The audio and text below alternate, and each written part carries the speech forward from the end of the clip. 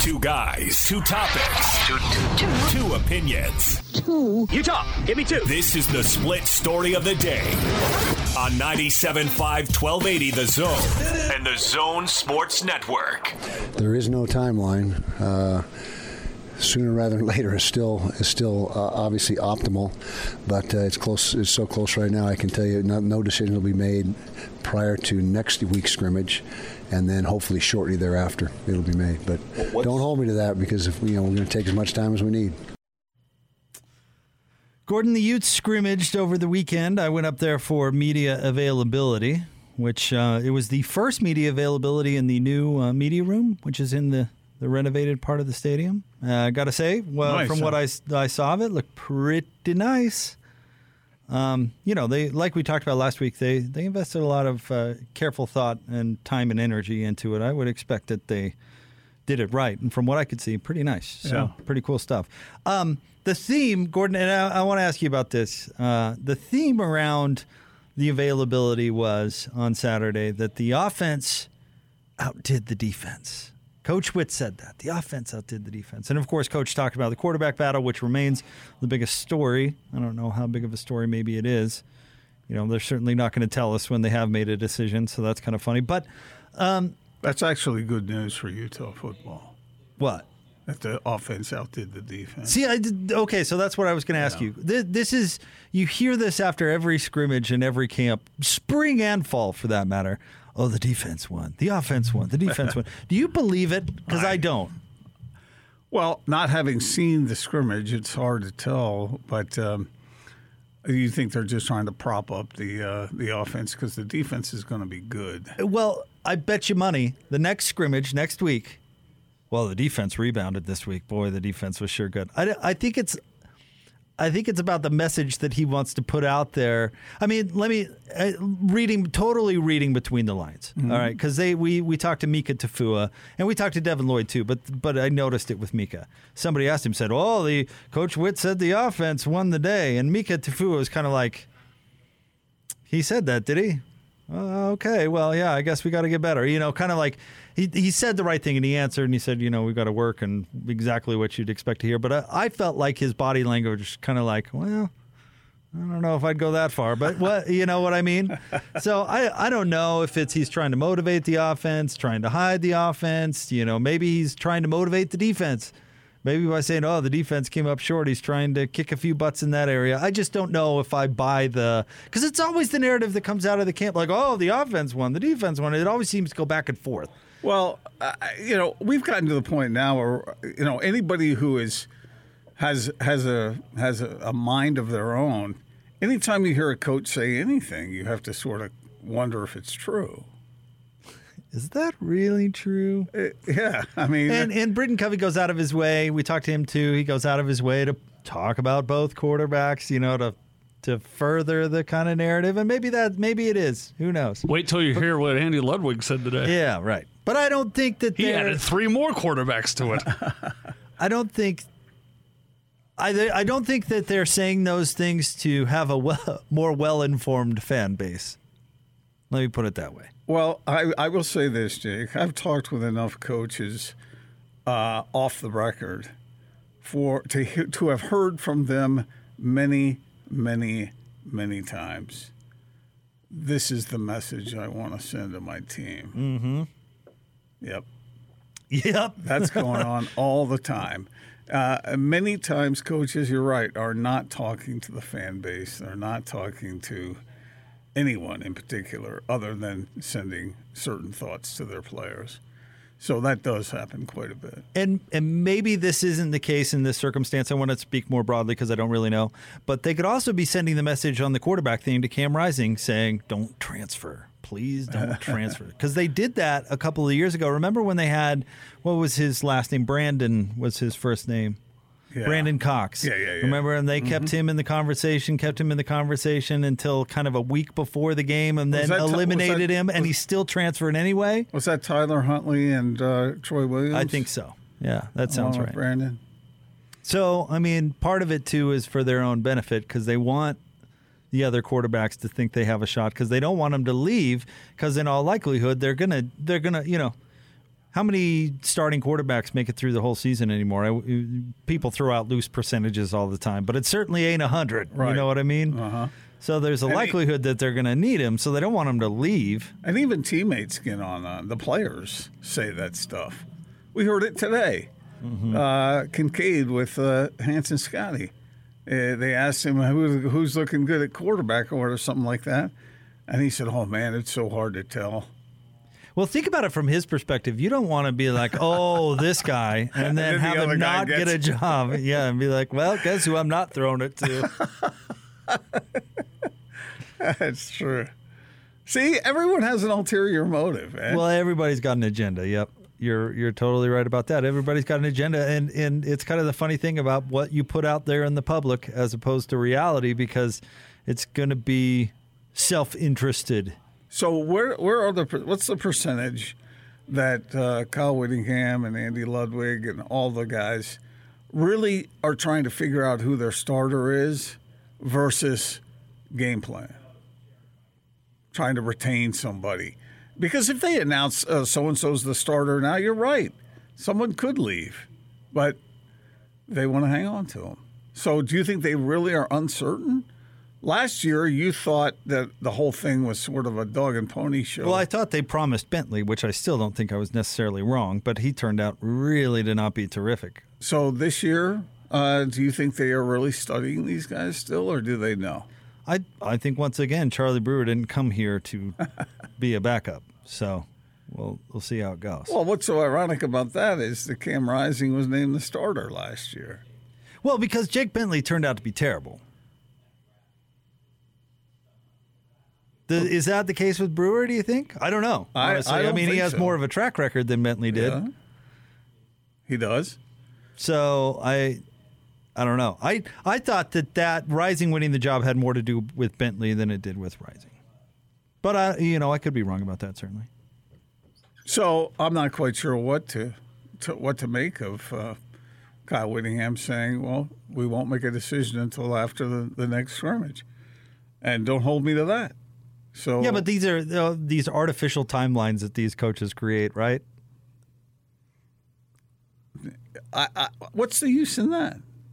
Because you don't if you set a finish line, then you have to make a pronouncement, right? Yeah, but there is no timeline. If you just keep kicking it down the road, then you don't have to make a decision really until the final snap. So why did he say we won't make a decision until after the next scrimmage? Why did he say that at all? Why didn't he just kick it all the way down the road? We'll see. Yeah. There is at least a possibility. I'm not going to say this is going to happen for sure, but they'll go, wow, it's just even closer than we thought. We wanted to make a decision, but, now. Who was it Cardale Jones? Who was the Ohio State quarterback that legit did not know that he was not going to start until the snap of the ball? Cardale Jones was one of them. I think he got the job, and the other dude didn't. And I remember how humiliating it was for the other dude because they had the camera in his face on the sideline the whole game. Not good. Not good. JT Barrett. JT Barrett. Yep. Huh. Let's go to the sideline, see how JT Barrett's reacting to the news. Oh, not well. His whole world just crumbled moments ago, and let's just go ahead and stick him on national television, shall we? This is a really interesting discussion about the psyche of a quarterback, because we saw that with all the rookie NFL quarterbacks and the whole examination of that over the weekend, and we'll get more into that. But how does a coach best handle a quarterback?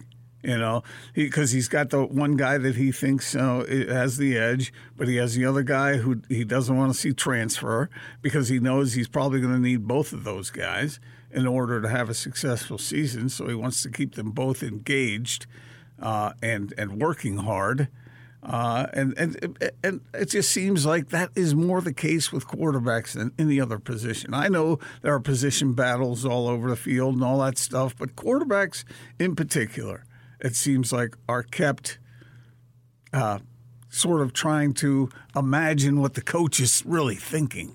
And it's part of the psychological game at that position. And we saw that over the weekend. We saw certain quarterbacks like Zach Wilson. He got a little taste of NFL action.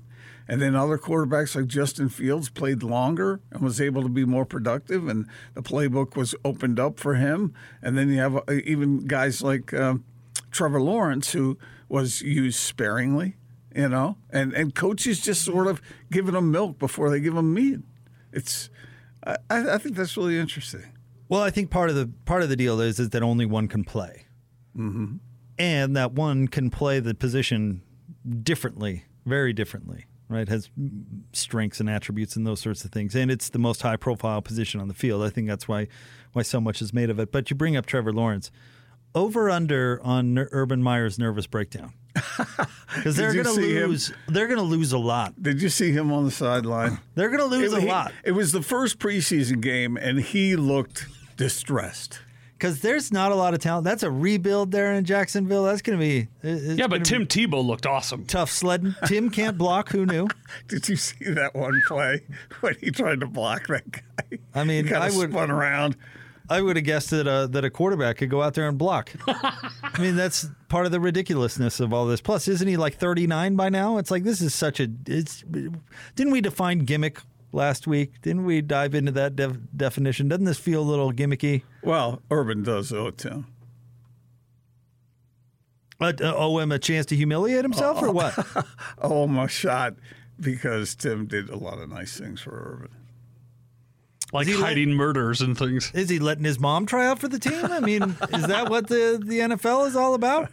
But yeah, he's going to lose a lot of football games, and we both know how much Urban Meyer, how poorly he handles losing, and he's going to lose a lot. Exactly. As I was sitting there watching that game, and I thought, ooh, Urban. You know what I thought of? The first thought that came to my mind was what you always say. It'll be interesting to see how good a coach Urban is when he doesn't have the best players on his side. Just automatically in every game. Yeah. Because it's strange that those great players make coaches look really good. I mention this all the time, but it absolutely goes back to the Simpsons legendary baseball episode where Mr. Burns points at Darryl Strawberry and says, "You, Strawberry, hit a home run." And then Strawberry hits a home run, and then Monty Burns says, "I told him to do that." I look at Urban, okay, this is a preseason game, and he looks like he's losing, a bowl game or something. People forget that when he came to Utah, that Mac had one heck of a team already put together. He did. And maybe, they didn't get the most out of that talent, or we could go down that rabbit hole or whatever, why things didn't go well at the end of Mac's tenure. But the point remains that he had recruited a lot of really good football players, and Urban came in and, pushed the right buttons, and the rest is history. But let's not pretend like he inherited a program that was void of talent or really anywhere close. I'll say this about Urban. I think he is an extremely gifted organizer. And so when he has a superior talent, he can do a lot with it. But he's not going to have that in Jacksonville. Yeah, that's the key point. And how will he handle Trevor Lawrence? Because there's going to need to be some patience there, and some coddling. Don't coddle. What are you talking about? You're the one that was saying. You were the one that were saying the Jets were going to ruin Zach Wilson. I think they might. I hope not. Well, they treated him with tender care. So now one preseason game, and you're throwing that out there? Well, I mean, so far they've just milk before meat. That's really what's happening. Stay tuned. We'll have more Big Show coming up next. Sean O'Connell, our guy OC, is going to join us, Gordon. And any day is a good day to have Sean on. But there's some news coming out of, the Utah football family. John Pease passed away today. Sean hosted a radio show with John for a while and was close to him. And I know Sean's been tweeting out about it today. So we'll talk to Sean about that. But you and I both knew John a little bit. And, man, was he He was a special guy, had this energy, had this vibe about him that was awesome. He was just incredible to be around. I describe him as a classic football man. That's what I think of when I think of John Pease. And he had such an influence on football at the University of Utah. I did a feature column on him about 6 years ago, and he was so fun to talk to and so full of energy. And I'll read you some of the quotes that he gave me at that time because, I mean, it was really, really good stuff.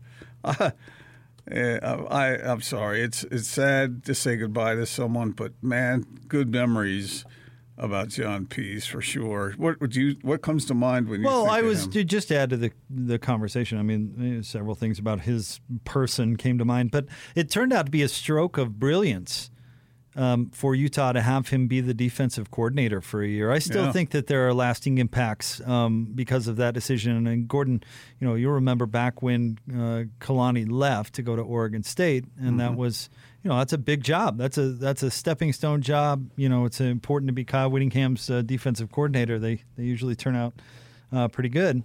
And we wondered, was Morgan Scalley ready? What direction they would go, and ended up bringing in John Pease to mentor and leave an impact on the program. And Gordon, I can't remember how old John was at the time, but he's certainly well into his retirement. And he came back and remember 4 and a score, and remember that aggressive defense and yeah, I mean, that turned out to be a really brilliant move on Coach Witt's mind. I think that's a decision that is still paying off.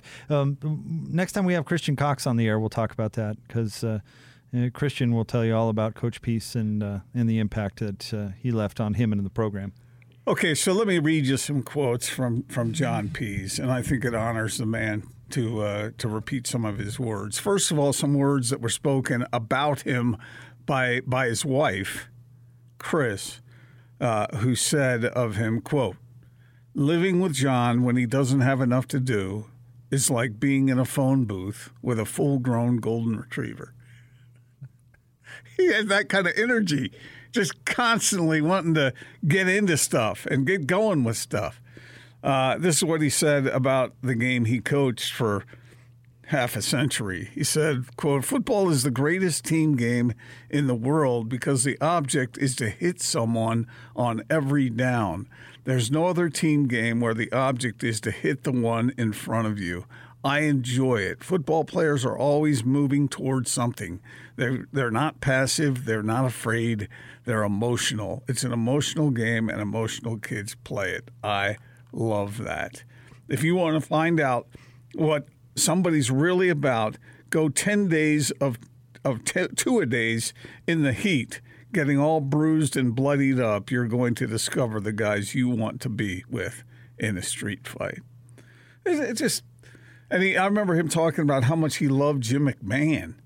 Obviously, he played at BYU. And he said, and the whole group they had at BYU, the year they won the Holiday Bowl against SMU. They're down, and he comes off the field and says, "You want to win this game? Let me throw the ball." And Lavelle says, "Okay."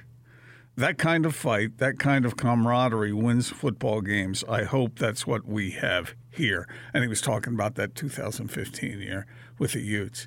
So just the kind of guy that if you imagined, if it went to central casting for a football coach, he's your guy.